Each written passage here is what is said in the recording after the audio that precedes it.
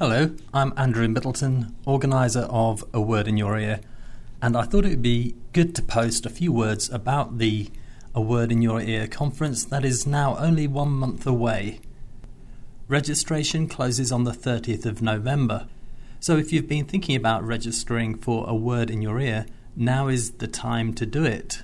There's a Word form on the website for you to download, fill it in and submit it via email to the address on the form.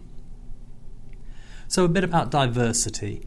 What is particularly exciting for me, now that the programme for the day is taking shape, is to see the diversity of experience that will be shared. If you haven't thought too much about audio feedback before, you may be thinking that there's quite a technical and standard method involved, but that is not the story that will be told at the conference. Everybody has their own context, view of media and technology, and ideas for why it is useful to them. And that is what we'll hear about. For example, for many people using digital media to support feedback, such methods have been the beginning of using digital media to enrich other aspects of their teaching and the learner's experience. The practice of using digital audio to provide feedback, therefore, is an important area of emerging academic practice.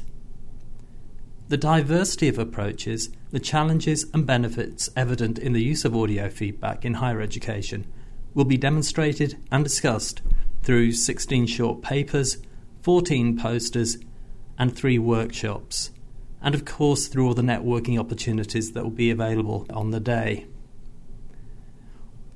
There will also be challenge circles.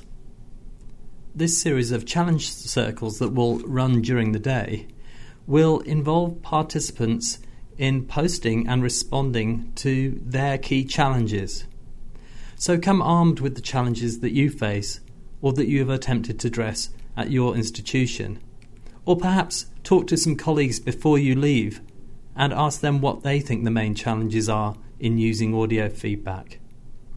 Prior to lunch, challenge circle discussion groups will be run to address some of these questions about using audio feedback.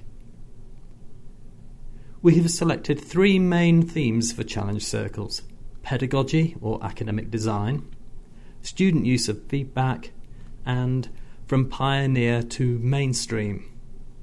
So whatever your challenge, there should be a heading there to accommodate it, and if not, we will devise a way of picking up on it anyway.